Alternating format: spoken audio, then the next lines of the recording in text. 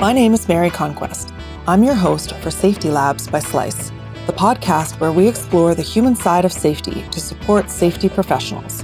We move past regulations and reportables to talk about the core skills of safety leadership: empathy, influence, trust, rapport. In other words, the soft skills that help you do the hard stuff.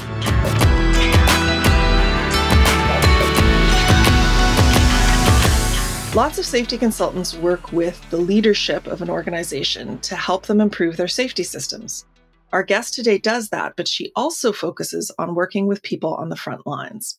Today, we're going to discuss how she approaches this work and the skill that helps everyone, no matter what their position is, to improve company performance and lower injury rates.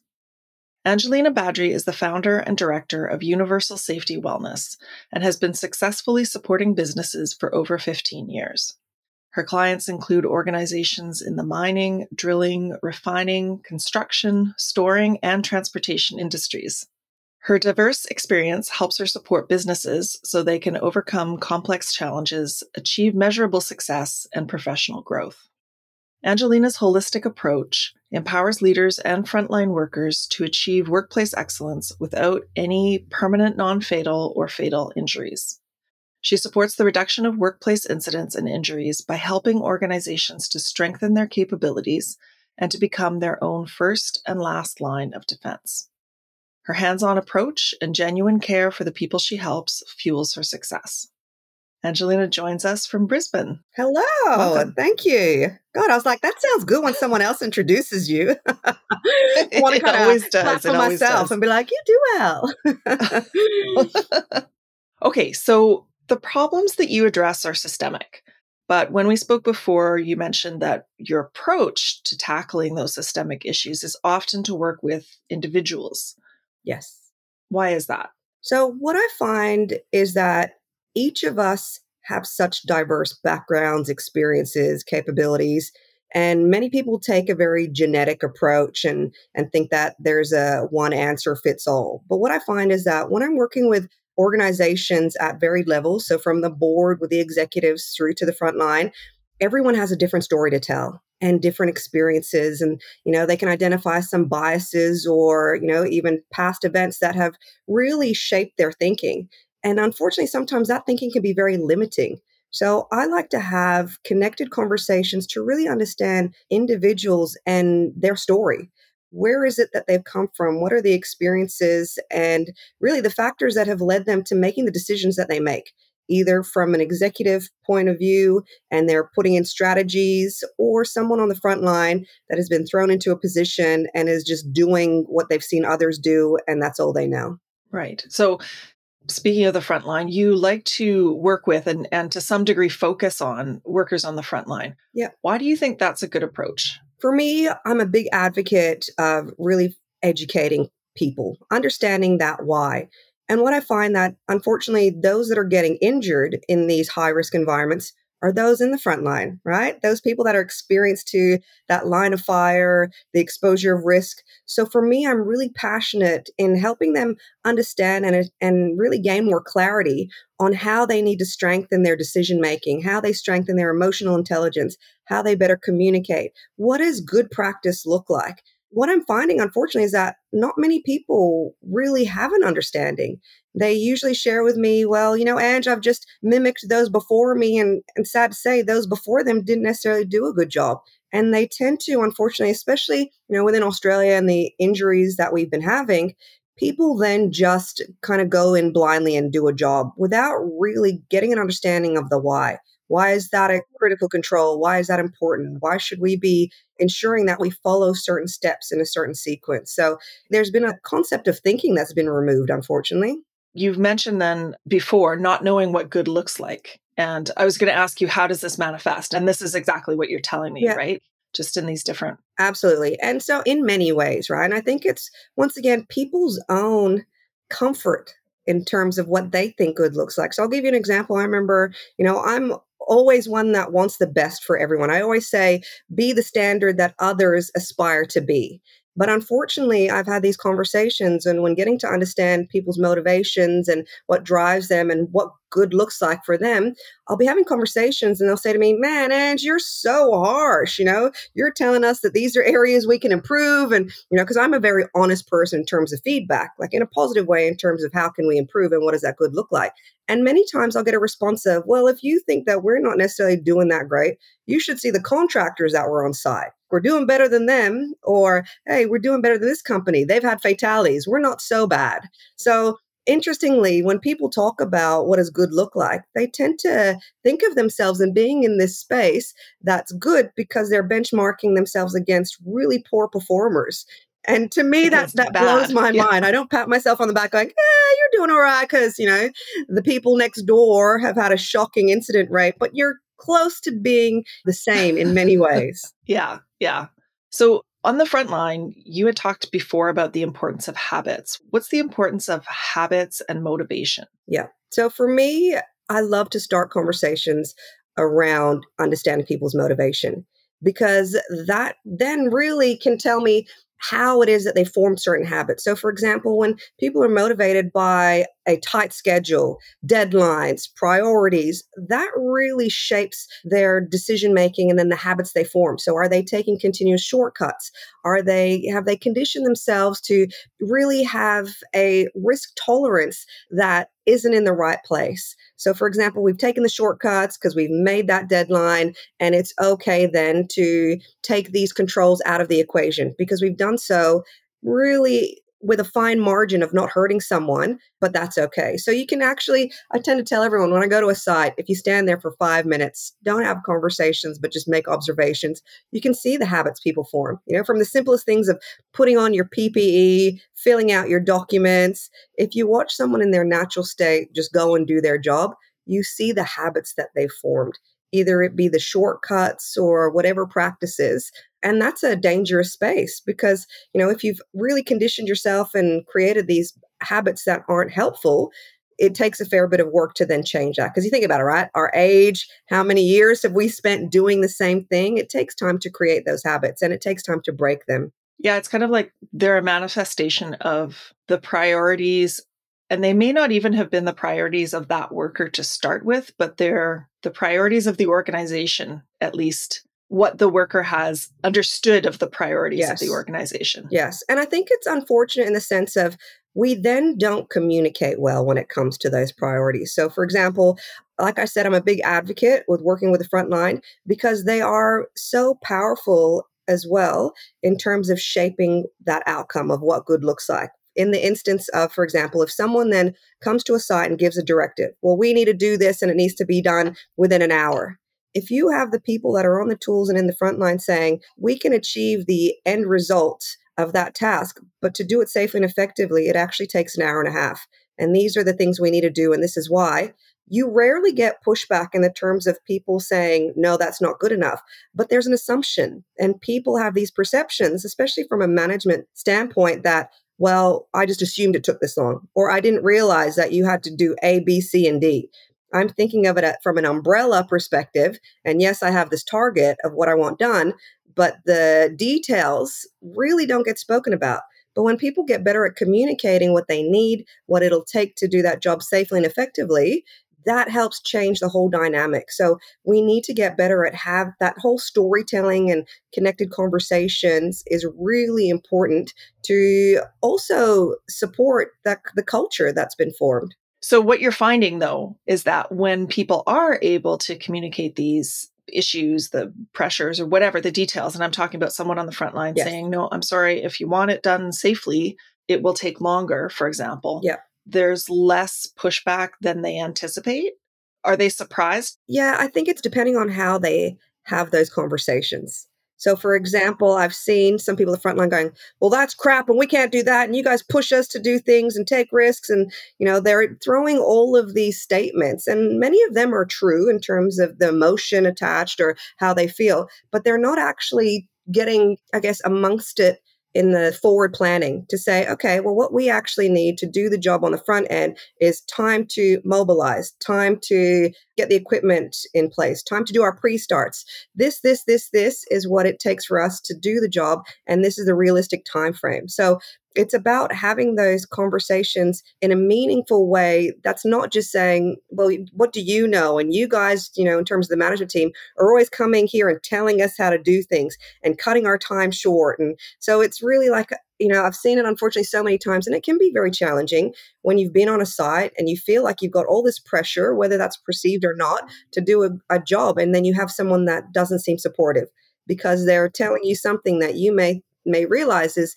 not necessarily realistic, but how are they communicating? And what I find, especially with people at the front line, which I appreciate, right? They want to do a good job.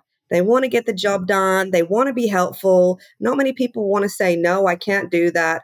They want to see that outcome. But what we don't talk about enough, and I see this a lot even in management meetings and board meetings, we don't talk about the journey. And we don't celebrate the fact that we had adequate planning. We engaged with the right amount of people from different levels in the organization. We had effective review sessions. We continue to communicate. All of these things were fantastic, and we support that, and we got the outcome we wanted. Unfortunately, what happens many times is, great, we succeeded and the job was done. But sometimes there were multiple shortcuts that were taken to get that job done. So we celebrate an outcome and a result, but we need to really be scriptive in terms of giving time and acknowledging what those triggers or those actions were that were taken in a positive manner that got us there. So celebrating the process as much as celebrating the outcome. Yep, absolutely. If it was a good process. Yes. As long as it was a good one. Yes, because then it gives people the opportunity to really have an understanding. So, for example, as I mentioned, I've been in meetings, and when I'm talking about, because of these pressures or because of poor planning, these are some of the things that had to be done. And it added stress on a lot of people. It added all of these things. And many people are oblivious to it, to be honest. Even in terms of having conversations, I really am excited when people get excited about the interactions in businesses, right? Because it can be challenging. So I'll have executives or senior managers, and we'll have a roundtable discussion, and they'll talk about the encouragement of getting out to site and having, those conversations and encouraging the work people are doing. And then I kind of smile because I hear of then the interactions, and it's very much, hey, Mary, how'd you go? You doing good? Okay, great. Thanks. And then wow, I did a great job. That was a great conversation. And for them, they then unfortunately get this false perception that things are well, people are doing fine, their well-being is okay, they're not struggling, they don't need support. But to have those conversations, as I mentioned before, and to really sit there and be a storyteller and share that why and talk about, the hardship and put it in your perspective. Like, I've been to sites and sometimes I laugh because I'm like, I feel like I'm the only one complaining. It's hot as hell. I don't know how you work out here. What the hell? I'm tired. This is exhausting. But then you get people feeling comfortable to want to share with you and go, well, yeah, you know what, Ange? Yeah, it's a bit challenging. We don't have enough areas where we can have a break in the shade. Our, schedules and our rotation is so tight. Our planning is this in a way that's done so that we do feel affected. And then it gives you the opportunity to go, okay, well, let's talk about then your schedule. How do you plan your day? Are you doing, most of the heavy lifting, so to speak, in the hours when it's cooler? Like, how do we look at how you work in a way that we're not negatively impacting your well-being? Because unfortunately, that's what I'm finding more and more of. There's this outward look of how people are doing, but when you have those conversations, people are struggling in the workplace. Their mental and emotional and physical well-being is really not in a place where it should be. And they don't tend to share their struggles. And sadly, it ends up with more repeated cases of people being negatively impacted. The suicide rate in this industry it's unfortunate and it's crazy, but we need to be able to have more proactive measures and conversations and activities to really help people not have to be in this state of having to survive in their workplace, but enjoying what they do, thriving, because it should be something that we enjoy doing. We spend so much of our lives in a workplace that, if you ever meet me out on a site, you'll hear laughing. You'll hear me having fun because it should be the case. Mm-hmm. I was thinking that that's kind of a result of celebrating outcomes instead of processes. So what happens is you get the outcome you wanted and you celebrate that, and management doesn't realize that there were a bunch of shortcuts taken. Yeah.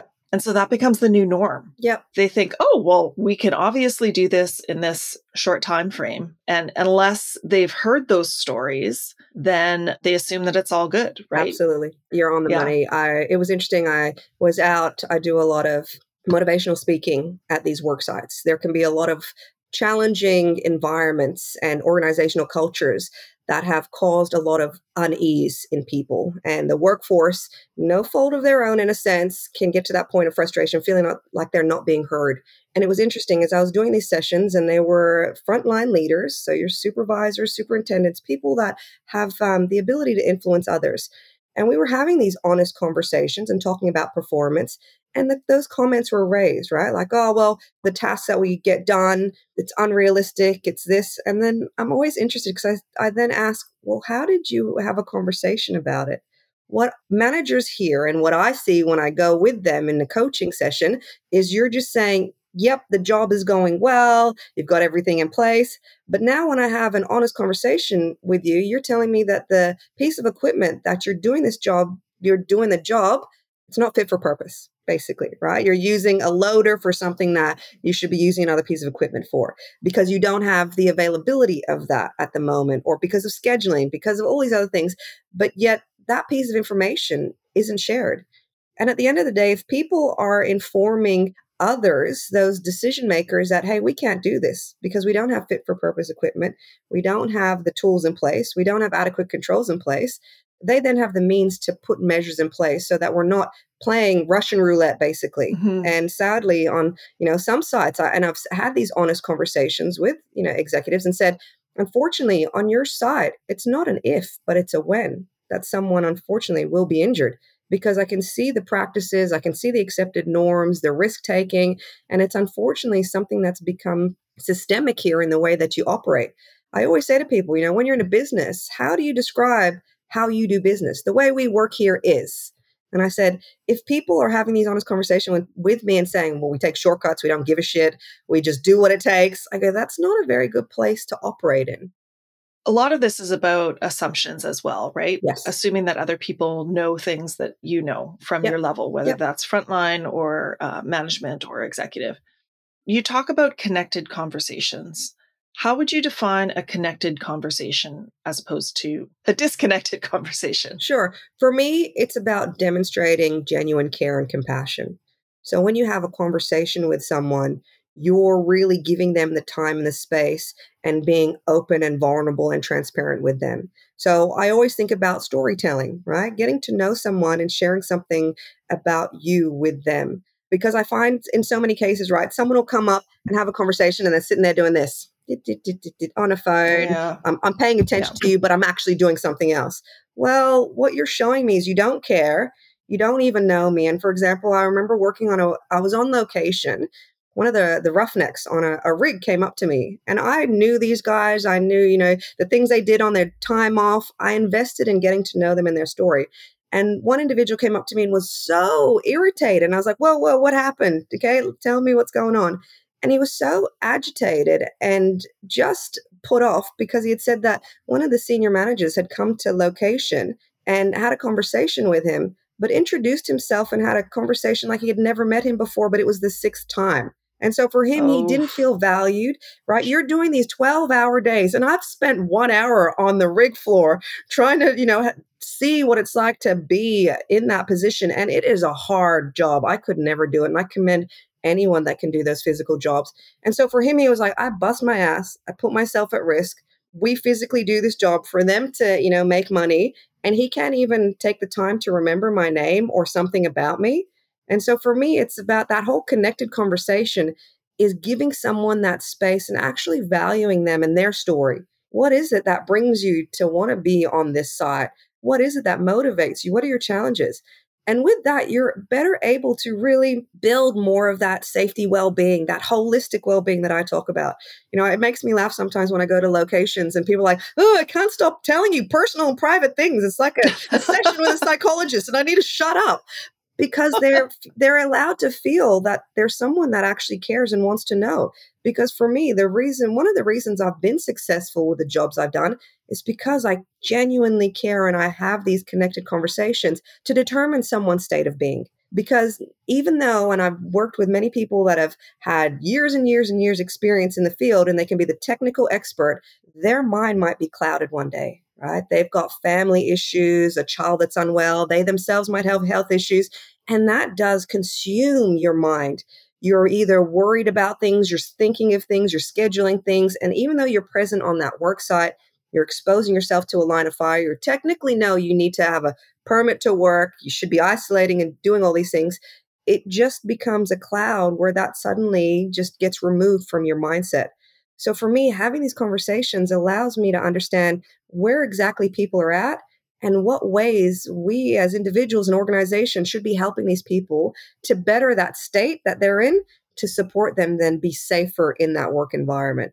You start by having these connected conversations to get to know people. And Yes, you're talking about the front line, but I imagine this is also true for all levels, right? absolutely. Executive and management. Yep, absolutely. The trick, I would think, though, is for them to be able to have those conversations after you've left. So, how do you go about teaching them to cultivate or how that level of conversation? Like, how do you bring that about? So I do a fair bit of coaching. And for me, it's about getting in that work environment with that individual and sharing the examples of what those conversations are like. Because I understand some people's hesitation. I've met some people that said, Ange, I can't talk to that manager. That's a manager. Or they'll be in a room. I remember working in even a corporate office, and I was on the level with the executives and the CEO, and we had a shared kitchenette. And so I'm there making my lunch, and the CEO walked in, and some people just left without making their lunch. And I was dumbfounded because I'm like, hey, how you doing? What's for lunch? What's on the menu? We're all human. And I went to Hmm. these people after. I'm like, what happened? You just left, and like, oh, well, that was a CEO and makes me nervous and all of this. So it's about understanding that we all, yes, have a value to add in terms of where you are in the organization, but we're all human. And people actually enjoy having conversation. It's about your approach. If you go up to someone, introduce yourself, tell them a little bit about, the position you're in, what you've been doing, and reciprocate that in terms of showing interest in what they're doing, you're able to spark up a conversation. But many people put these walls, these barriers in front of them because of either fear, or especially some people going, well, if I say the wrong things, there's ramification. Or if I'm not approachable in a certain way, that could be my job. Everyone, unfortunately, when I've gone around and done many workshops and road shows, and I ask people what motivates them, one thing that comes up no matter where I've traveled, no matter who I'm in front of, is fear. Fear is a big motivator. Fear to lose my job, fear to look stupid, inadequate. But we need to really use that fear in a sense to allow you to push yourself out of your comfort zone. Because also, the more we do this in terms of having these conversations, the better you get at it. I've had clumsy conversations and Mm. walked away and gone, oh my God, that was embarrassing. Have a laugh at myself. And then the next day, when I see that person, laugh about it and go, oh my God, when I had that conversation with you, man, I stuttered. It was like embarrassing. And it's funny because a lot of them, in terms of their response, was, you know what? I didn't even realize. I actually appreciated that you came up and introduced yourself. Not many people come up to me and have the conversations. And it's actually really nice to feel like I'm getting in amongst it with people. So we need to really just be able to approach someone, have a conversation without a sense of fear, be honest, be vulnerable and transparent, because there's so much power in that. Like I've even coached executives that they themselves say to me, Ange, I'm really uncomfortable in terms of speaking in front of crowds, or, I'm an introvert. I don't necessarily talk like you do or have the vocabulary, the way that you speak and motivate, but that's okay. It's okay to be you, but there's something very powerful in also sharing that with others. So I had a session with an executive once, and we were having a deep dive in terms of their characteristics, how they approach people. And there was a lot of people that got agitated because they felt that there was never any engagement. And so for them, their assumption is, well, they think they're better than us. We're the scum. There's this hierarchy, and people don't talk to us down here because we're the workers. But unfortunately, it's because they had their own issues in terms of fear. I'm an introvert. I don't know Hmm. how to communicate. And then it was astonishing, right? Because then the next time they went and had a discussion with their team, they shared that. They said, I hope that you don't think that I purposely choose to not engage with you. I'm actually an introvert, and I'm working on getting better at speaking. So I hope that you take the time and come up and have a personal conversation with me. I really thrive with getting to hear about what it is you're doing and the ways that you guys are getting the job done and what it is that I can do to help you. And it was interesting because then workers were like, oh, I didn't even know that about them. I just thought they were holier than God. Yeah, well, I think assumptions and perceptions play a lot into it. I mean, I'm sure that there are some workplaces where management does think they're Oh, yeah. better than, or, I mean, Oh, yeah. there are some places, of course, and some people where this sort of fear is justified. Yes. But I imagine, and you can tell me how often most of the time we fill in the blanks. If there's a blank, Yeah. we fill it in Yeah. with our assumptions. Absolutely. So you coach them. Do you coach people on the front line as well? Yes. Yeah. So I find for me an important thing and something that I value is really supporting the individuals that are exposed to the line of fire and helping them to better communicate. So even, I've helped people that have taken a step change in their career, and I really feel for them because part of what I do as well is providing support as an executive advisor or consultant. So I go into a lot of businesses that say to me, and, we're frustrated because unfortunately, when it comes to having conversations around safety, it's very negative, right? It's a non-conformance, it's a regulatory notice that was issued to me, and businesses feel that they're doing so much in that safety space, but they're always getting hammered. That's not right. This is wrong. You need to do this better. And so what I appreciate is because I do have that honest approach, the willingness to want to help support people, I tend to get brought in to do baseline assessments. And so what I find when I do these within organizations is you're able to then find their pain points and where they're actually at. And one thing that I notice in particular, especially when then you look at where a lot of the incidents are, and it can be a mixed bag, right? Operators dealing with contractors. The majority of, unfortunately, incidents that occur is contractors, but they're also doing a lot of the specialized work. So it's understandable, right? When you look at who's doing the work exposed to the line of fire, it's them. And so when I go around and I then do interviews, I go and have observations, I actually get amongst it with the crew, get my high vis on and go to the work face. I can understand why they struggle sometimes. So I then am in a car, let's say a light vehicle with a supervisor heading to location. And then I have those conversations to understand, right, the decision making, a bit about them in terms of their personal journey. And they'll share with me that, they were identified as a really great operator, which they are. And they then got given the opportunity to have a step change. So they got promoted. Fantastic, right? Reward and recognition. Brilliant. But unfortunately, what a lot of businesses don't do is support that step change. They don't help them to give them the tools, the understanding of what it means to now be a supervisor or a superintendent, whatever role they're in. And so for me, as I'm then having this understanding of their journey and getting insight in terms of, okay, well, then how did you learn how to do the job that you're in? Because it's a different scope of work. You have a different amount of responsibility, and it is a very heavy role in terms of responsibility. They just tell me, well, Ange, I'm really mimicking what the guy before me did. And which is really unfortunate, right? Because sometimes I'm like, well, he was not that great. So even the mannerisms, right? The way that they then speak to people, this whole, I'm going to degrade you. I'm going to treat you like shit. I'm here to have a bit of a godly complex because I'm the operator and you're the contractor. It's not an effective way to manage. So for me, having these conversations and then observing and questioning, like, well, what was the process of your planning? Where was your risk management evaluation that you did? Where are their capabilities? Did you review their processes? It's challenging because they say, well, I didn't know how I had to do that. And so for me, I find that if you then empower them with that understanding and the ability to really be supported and nurture their development, wow, performance just changes so much. Not only with that individual, their capabilities, their well-being, but there's a massive flow-on effect with the greater team. So do you think it's then the organization's responsibility to sort of foresee the fact that when someone changes levels, yes, and steps into a very different kind of role, that they should by default be providing? Oh yeah, absolutely. Absolutely. And unfortunately, it was a lot more stressful as well for people when we had the first of COVID-19 hit, the pandemic, because a lot of businesses, they streamlined.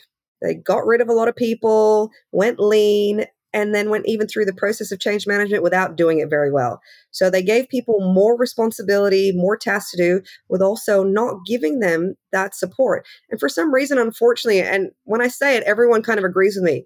When it comes to organizations and their appetite for safety and investing in it in terms of the funds, it's usually one of the things that get targeted when they look at budget cuts. The next thing is training. Mm-hmm. So unfortunately, there's a partnership between the two that we need organizations to change their thinking around. Because one of the things, and I say it multiple times, if you invest in the development of your people, you empower them, you have a workforce that have the greater ability to be high performance leaders. But unfortunately, a lot of organizations, once again, don't really know what that looks like. I see some businesses try and they'll say to me, well, Ange, we sent them to do a cert. I sent them on a course. And I'm like, a 1-day course that's now meant to make them, become an exceptional leader. That's a big ask. We need to see and understand that it's a process of nurturing someone's development. Because I'll come back to the start of our conversation about it's the individual. And we all come with different experience and capabilities. So you and I may approach something and need very different types of training because you excel because of your experience in an area that I may be weak on, and vice versa. So it's what exactly do we need as that individual? What personal development plan do we create to support that person? And it could be decision making. It could be effective communication. There's so many things that really holistically are factors that enable us to be strong leaders. So one of the areas, I do encourage businesses to do is look at their learning and development parts of their business and identify what that looks like to nurture and create an empowered workforce. I can see how someone just stepping into management would think, well, I'm waiting for them to tell me what to do. And then the people above them saying, well, we were waiting to hear any questions. We said, do you have any questions? Yep, spot but on. They don't know what questions to ask. Spot on. I swear you must have been recently sitting in on a conversation I had. One of my clients even, was looking at changing the structure of their health safety training team, and obviously went through some changes, looked to mature, so wanted to bring in a manager, did so. And then it was interesting because then having the conversation with the manager, there's a business strategy, but for them, they were also looking for the business plan for them to execute, when the expectation was that they'd be brought on to also help develop that plan. So once again, right. Their experience, right? If you come from operating with very mature organizations, a lot's in place, to be honest. Like I've seen 2 different streams of people and their capabilities. The one that goes into organizations with everything already mapped out and developed, right? The big international companies that have gone through their process of maturing their growth pains and now have everything fine-tuned. So you basically will come in and they'll go, here you go, Mary, this is the procedure, the documents, your checklist. All you have to do is do the doing. Versus others that aren't necessarily there in their journey, but they'll require you to come and be an advocate for change and develop those processes. But a lot of people struggle with that because they don't have the experience. They're unsure of how to develop those tools or what that looks like or what those expectations are. So it's really important to have those conversations, as we've been saying, to understand what is the experience people are bringing into the organization and where have they come from, to help you get a better understanding of their capabilities and even potentially how much they need to be nurtured. Because if they haven't done it before, a lot of people struggle, or they leave it, and there's an expectation that work's been done or processes have been developed. And then when the time comes to having that review and saying, okay, well, we set this deadline, nothing gets done. It's unfortunate because they just didn't necessarily have the capabilities, and they didn't also have the conversations to say, I'm not too sure how to do that. Can I get support? Or they just kind of let it fall and nothing happens. Yeah, it's a vulnerable position to be in, to admit that, oh, you've brought me in as an expert, yes, but I'm still not quite sure what you want. Yes. Yes. So it's difficult. So for a lot of issues pertaining to fit, you believe in honest conversations about people's talents and tasks, and that we should, and I'm quoting you here, elevate people to the level that they can achieve. Yes. Honest conversations, in my experience, often mean difficult conversations, or can mean that, but often. So How can people ensure that uncomfortable conversations are also good conversations? For me, I always say it comes from always being compassionate and upfront, but having an objective in mind as well and being very descriptive. So I'll give you an example. I was working in a leadership position and I had a team that I managed. And I reached a point of getting quite frustrated because I walked into this role. Once again, we talked about assumptions and perceptions, right? That my team were technically strong, had capabilities, so in my mind, I was there to define the strategies, give the plans, and they'd have the capability to execute. Now, unfortunately, and in this position, we were in the contracting space. So there was a level of expectation of quality when it came to providing information to our client. And what I was finding is that my team didn't necessarily have the capabilities at the level that I expected. And so I had to invest a lot of my time to then rectify and get the work to the standard that the clients accepted. And I got to a point where personal reflection, I couldn't keep having this band aid approach, right? To me, I shouldn't have continued to also have done all the heavy lifting, so to speak, to get something to a level where I should have actually had those conversations to support my team. And so for me, I reached a point where I had to have a very honest conversation that can make people uncomfortable. So I had to go and have a conversation with my team members. So I went out to location.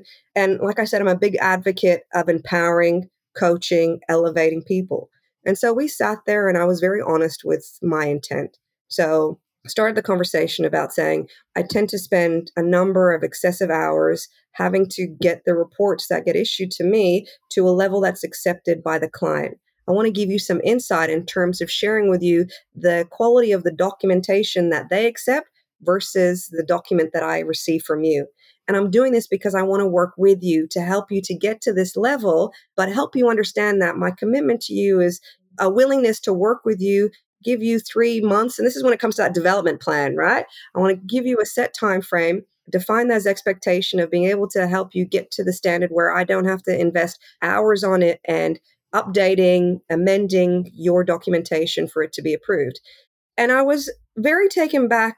His response was one where he got a bit emotional. And once again, I then reiterated this isn't from a place of being nasty. This is a place of me wanting to help you.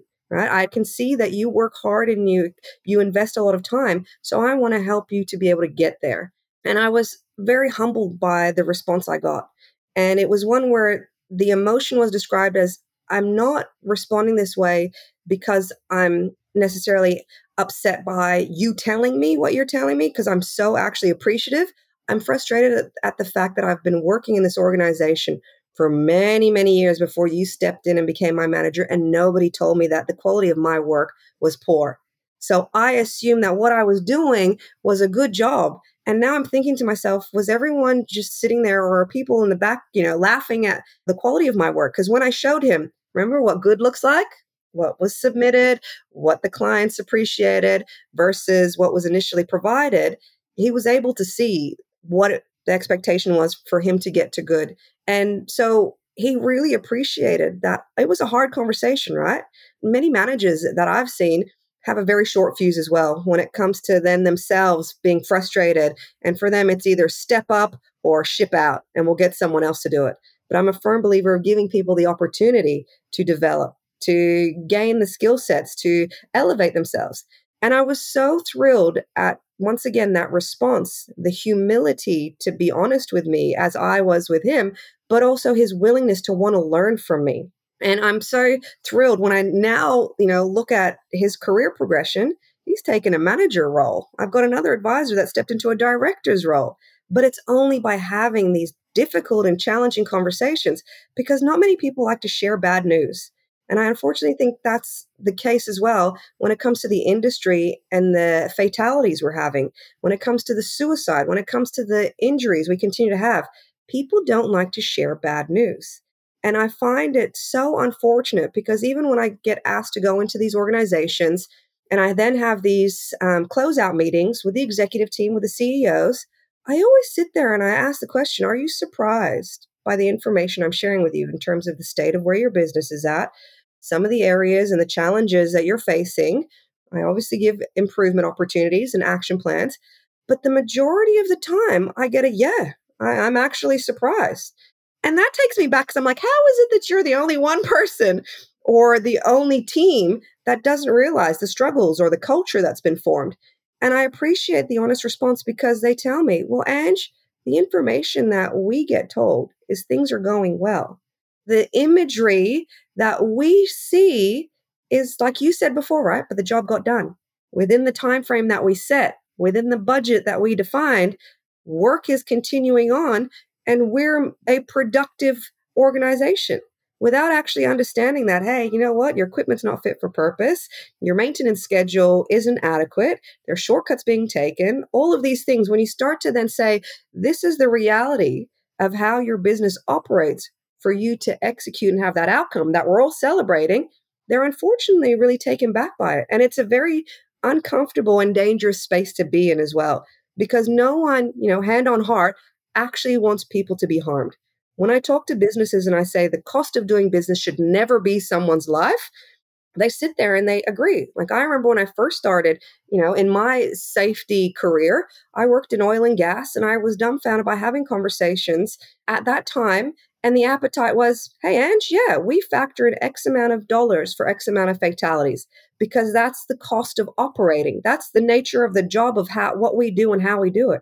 And I would honestly have these challenging conversations because I could not agree. And I would educate them in the sense of, no, like our processes, the engineering that we have, the designs, the people as competent experts in their space, there is never a reason for anyone to pay the price of their life to do that job. And so we've gone through this evolution in a sense of changing people's mindset of what it takes to operate and what that looks like. But it's still a very slow process. So we went from cost of doing business is fatalities, which unfortunately it still is, right? There's still a lot of fatalities in the high risk industry, to then a motivating factor being pushed because it was regulated. So we have acts, we have regulations, we've got codes of practices. So unfortunately, people had to be forced to change their appetite and willingness to do things safely because it was mandated. And in order to operate, in order to have licenses to operate, you have to follow legislation. We need to move forward where it's not something that we have to do, but we care to do. We want people to not be negatively impacted. We want people to enjoy what they do. I always say to people, the heartbeat of every business is the people within it. Why not allow them to elevate themselves, thrive in that space that they're in, and enjoy it? There's nothing worse, and trust me, I've experienced most of it myself, where you have to sit there in bed going, oh, how do I muster the energy to go to work today? Because there's all of those psychosocial hazards and factors you're dealing with, right? The relationships aren't working. There's harassment. There's unrealistic job expectations. There's lack of clarity. There's poor reward and recognition. You can already be faced with so many challenges that we shouldn't battle with ourselves to find the motivation to then want to go and be a participant and be purpose-driven and provide an organization the opportunity to support people. One of the things that, as you're speaking about conversations and difficult conversations and sort of bridging gaps of understanding, is timing. So difficult conversations are difficult. However, the longer it takes you to get around to saying them, like I'm thinking about that worker who was saying, I've worked here for years. And if someone had told that person on the first week, well, no, this isn't acceptable, then it would hurt a little. It'd be a difficult conversation, but nowhere near as difficult as it would be 10 years down the line, for example. Oh, very much so. We're the harshest critics of ourselves. I always say, my expectations of myself are so high, and I will be the one that will pick at most of the things we do. But you're absolutely right. And that even comes down to the habits that we spoke about. In order to change people's perceptions, their decision-making, and their habits, we need to have immediate conversations. And when I say immediate, so for example, when you're in a workplace environment and something happens, we need to have the conversations when things occur. So for example, I was on a location and then someone came up to me and the management team after the fact and said, hey, I saw this person doing an unsafe act and I'm telling you and just reporting it. And I was dumbfounded because I was like, well, when did this happen? And what conversation did you have? And how did you help them rectify that? potentially they didn't realize they weren't doing the job safely and effectively. There are some green people or new to industry people that are out there. To me, I'm like, every moment is a teachable moment. And so they kind of looked at me like, well, no, I just saw it and walked off and I'm here telling you. And I'm like, and it's what, 3 hours later? And this person, like, you walked away even. How do you walk away from the potential of someone harming themselves? Like, I think I really take on such an aspect of caring for individuals. I couldn't live with myself if I walked away. And I've had some awkward conversations, right? Being in an industry that's very male orientated, having someone be like, love, what are you going to tell me? I've been in this game for over 40 years. And I'll say, I know, right? I'm sure you don't want me standing here, but I cannot walk away knowing that you could potentially hurt yourself. So I'm going to help you do that safely. I'm going to help you get the right equipment. I'm going to be a supporter, an advocate to get you to do this job safely and effectively. But if you walk away and not have that instinct, like, I think that's a really sad thing. Like, I've been on work sites, and even if it hasn't been something to do with my team, because I'm part of an organization, I'm accountable. So I'll go to locations, and a lot of the crews will be dumbfounded because I will stand there and be humble and show humility and be vulnerable and say, how have I failed you? How has my team failed you? How has this business failed you? For us to get to this point where you're struggling or we've had incidents, where have we gone wrong and what can we do better? And then you'll have people go, well, we need the right tools. We need the right time. We need more people that are competent. We need this. We need that. Okay, great. So let me help you along that journey. But I refuse to not realize that I have a part to play and I have the ability to influence in a positive way. And I think people need to understand that a little bit more. Have those conversations then and there in a respectful manner, because sadly I still see it where it's not, right? They'll be cussing people out, hey, you dumbass, and this and that. I'm like, how does that motivate anyone? I've seen even sadly people, executives that have been given some advice, sadly, when we talked about that mannerism, I'm here because of my role and how they should engage with people. And they've been told that it's like, that parent-child relationship. And I've just sat there and went, when does that work for anyone? Yeah. By you talking to that individual who's actually, random example, a grown man who's in his 60s with children himself, and you're talking to them like they're this small and that they're a child, will never motivate anyone. But if you come and you're at that same level in the sense of, I care for your well-being and I'd love to get an understanding of how you're doing that job, because from my understanding, the process is that we do A, B, C, and D, but I didn't quite see you do that. Can you explain to me why that is or what I'm missing out on? Be respectful and understand that it's that relationship where it's not, I'm dictating to you and I'm going to belittle you, because it doesn't motivate anyone. And I've seen a lot of people in those positions where they're grown-ass men being spoken to like they're this, and it doesn't do anything to foster a culture of care and well-being and motivation.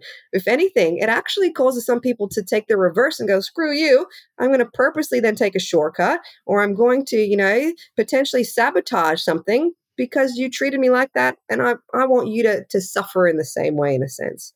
So we really need to change that whole mentality and approach and just look at it like, and maybe I'm different in the sense of I look at people as if they're people that I care for. I got into this industry because my dad is a petroleum engineer and my brother is an engineer, his sister's an environmental advisor. We're all in this space. So it could be anyone. I look at, well, you could have been my dad, my brother, my sister exposed to that risk. Would I allow them to put themselves in that position and be harmed? Or would I speak to them in that way or expect them to speak to me? No, I care for you and I want you to be safe. How can I help you? Or what is it that you're struggling with? And for me, I guess I've been always willing to also be the voice and an advocate. I will back anyone 150% when it comes to safety. And I always say to them, if you're challenged to have those conversations with the management team or whomever you're feeling that you've got that conflict with, I'm your advocate and I will have that conversation for you to get that solution. So I think it's really important, especially as you talk about people in the safety space, they need to be able to be advocates, to speak for people, to support them, to deliver messages, to also encourage them to build the courage to have those courageous conversations, but also not let someone struggle. Like if they are having challenges, and I've done that myself, right? Gone up to a manager and gone, wow, the way that you've engaged with your team is not one that inspires them to do things safely. Like, be willing to, once again, have that uncomfortable conversation, but with an intent to have a positive outcome. So Because your approach is holistic and you work with all different levels of an organization. And the answer to this may be it depends, but how long does it usually take to see the kind of change that you're hoping for on an organizational level? Yeah, it really varies. So the key for the driver of time frame for success is really the level of buy-in first off from the executive team. I find that from my experience, if they're in and they're willing and they have the appetite to change the way that they operate, to take a different approach, which is, I always say, my holistic approach is very different to what others do, then the turnaround in terms of their improvements can be quite short. So, for example, one of the engagements that I recently had with an organization, the CEO was the one that had the vulnerability to say, "Hey, I'm uncomfortable and I have chronic unease. I don't want to be the next organization to have a fatality because they have been multiple ones that have occurred.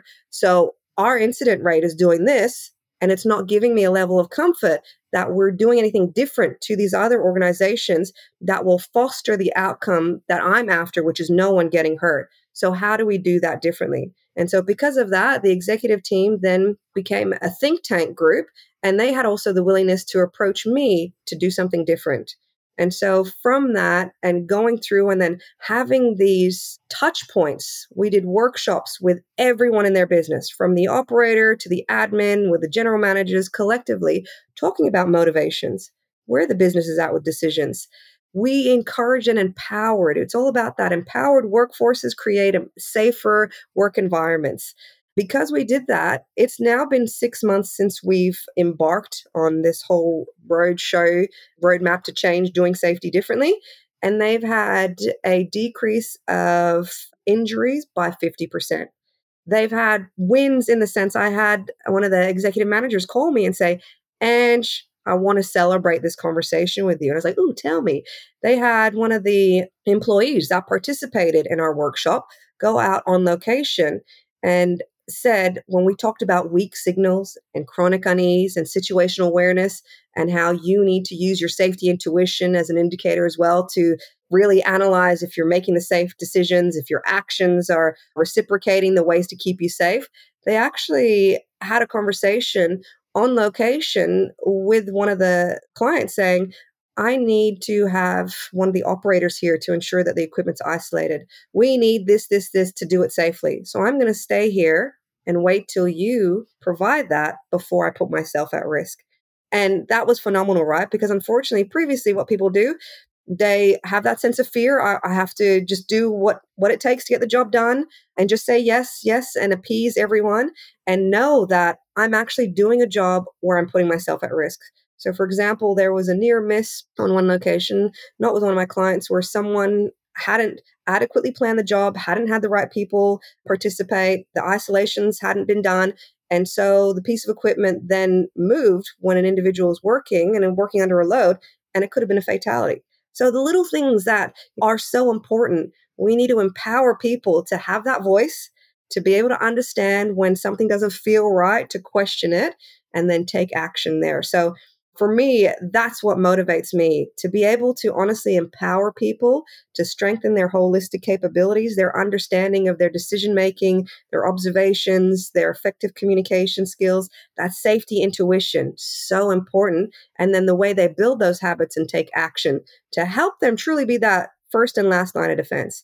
I think it's really unfortunate that we've conditioned people to just go in blindly into jobs. I remember being on location once, and I was there for a while, and you hear the environment, you hear the movement of the grass around you when you're in an open field, you hear the motors running. It's like a song that you've now formed an understanding of the beats to it. And suddenly something changes in terms of that noise. And for me, my gut sank. And I was astonished because I looked around me at people that, to me, are the subject matter experts, right? Guys on the tools, the people that do the job, the operators, the technical experts, they actually work with their hands and understand that equipment. And so when I looked to them, I would have expected them to respond the same as me, like, "What was that? Red flag." And when I have turned and done that, I just see a blind willingness to keep operating. And so when I was on location and this noise continued to get louder, and my gut feel was, Mayday, Mayday, you better run. Because if something goes wrong, it's unforgiving and it could be catastrophic. I turned to the operators next to me and said, do you hear that? Like, that to me is something different. And the response I got was a real big eye opener for me. And I had the response of, yeah, Ange, I hear that. Never heard it before. Don't know what it is, but it's okay because I'm following the standard operating procedure. Yeah. And my mouth just dropped, right? And I was like, okay, well, I'll make the executive decision to put tools down, because what we should be doing is understanding that situational awareness, that safety intuition, that gut feel that something isn't right, because now there's these signals that something's changed in our environment, and we need to use it as an opportunity to investigate and not wait till something's catastrophic. And so we did, and we found out that there was a piece of equipment where a bolt was working its way out. So it needed some maintenance. Could have been catastrophic, could have cost millions of dollars, could have had someone's well-being impacted. And so for me, I wanted to have a safety stand down after that, because like we said before, right, that timing of having conversations, uneasy or not, is so critical. So they had fixed the issue at hand, and we went and sat down. And I'm like, let's use it as the opportunity. You're having your break, have a cup of coffee, refresh yourself in the shack. And I said to them, I just want to understand why it is that I was the only one that had that chronic unease in terms of the consequence of something suddenly happening like that and us not taking action. And I understand completely the conditioning of why they then allow themselves to be comfortable in that situation. There had previously been a number of incidents in the organization, and everyone had been told, you shall never deviate from that standard operating procedure. You must comply, or else that's it. That can lead to an instant dismissal. And so they then had this mindset of compliance driven. Do not go outside these lines in this procedure, or there are consequences of it being my job, which to me, I understand in terms of following processes, but it doesn't negate the fact that it's a guide to help you follow a safe process of doing the job. But it's not taking out your own ability to hear something change, to see something change, and use that as a trigger to stop and investigate and then make it safe. So we really had to have the conversation about, you need to strengthen your situational awareness and use that as an opportunity to go investigate and make some changes to make something safe instead of waiting till something catastrophic happens. But I completely understand how we've unfortunately conditioned people in the workplace to behave a certain way and to think a certain way and feel a certain way. Because I'm a big believer of how you think influences how you feel, and how you feel influences how you act.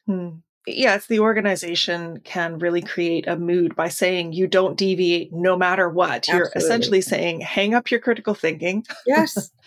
go in there and ignore your intuition. Yeah. So we're near the end, but I have a few questions that I ask everyone. So my first one, at the University of Angelina, where would you focus soft skill training or human relationship training if you were to be training tomorrow's safety professionals? For me, a big one is care and compassion.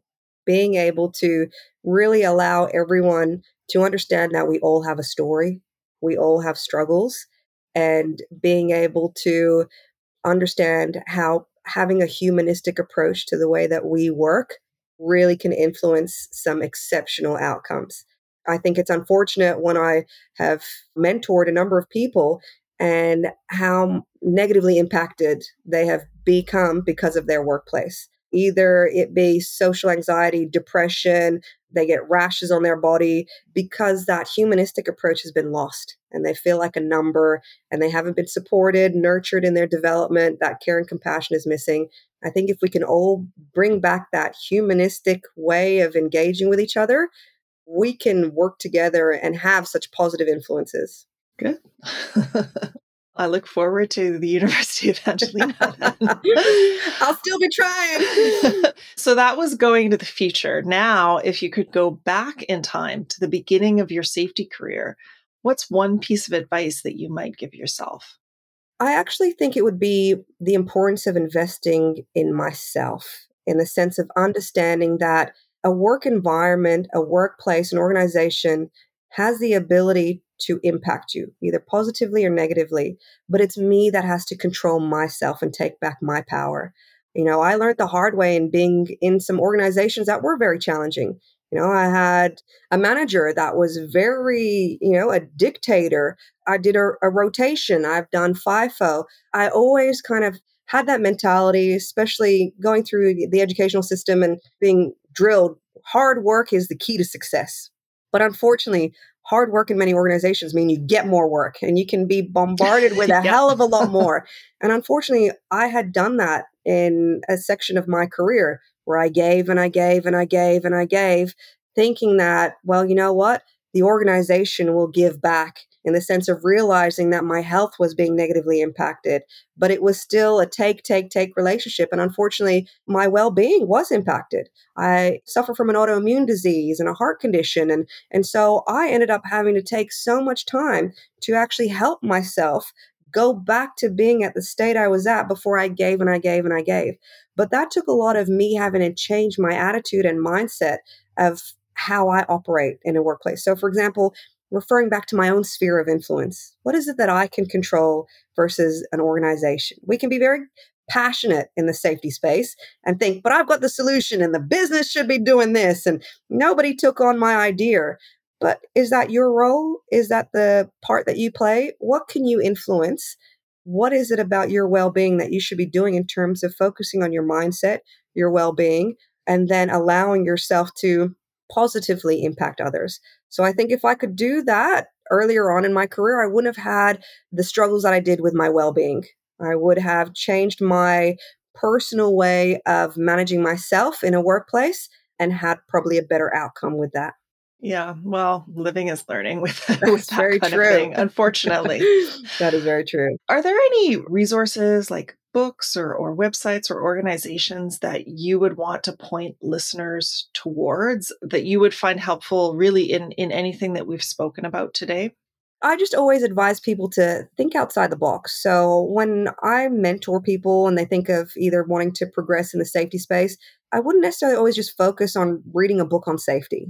So think about individuals that have inspired people around personal development, around building good habits, around educating yourself in the space of neuroscience, around, I still love the book Good to Great because it talks about challenging that mindset. So I always say to people, where you can, think outside the box. When I talk about my holistic approaches, I've educated myself in different areas. I've done natural therapies, holistic counseling, find other ways to be able to think of ways to approach things differently.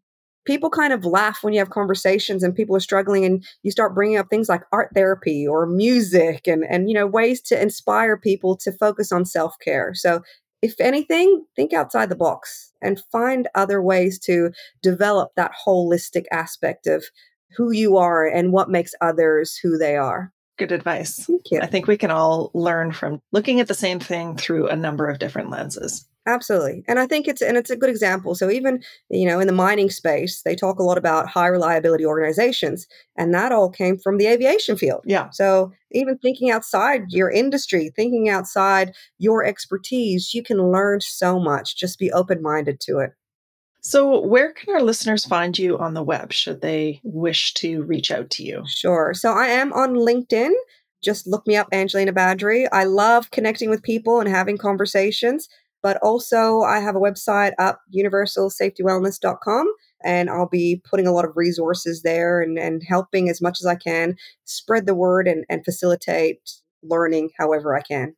Great. Well, unfortunately, that's all the time we have for today. Thanks to our listeners for tuning in, of course. And thanks so much, Angelina, for having an honest conversation. My pleasure. Thank you for the opportunity and the willingness to have the conversation with me. And of course, as always, my thanks go to the Safety Labs by Slice team who are on the front line of OHS podcasting. That's all for today. Bye for now.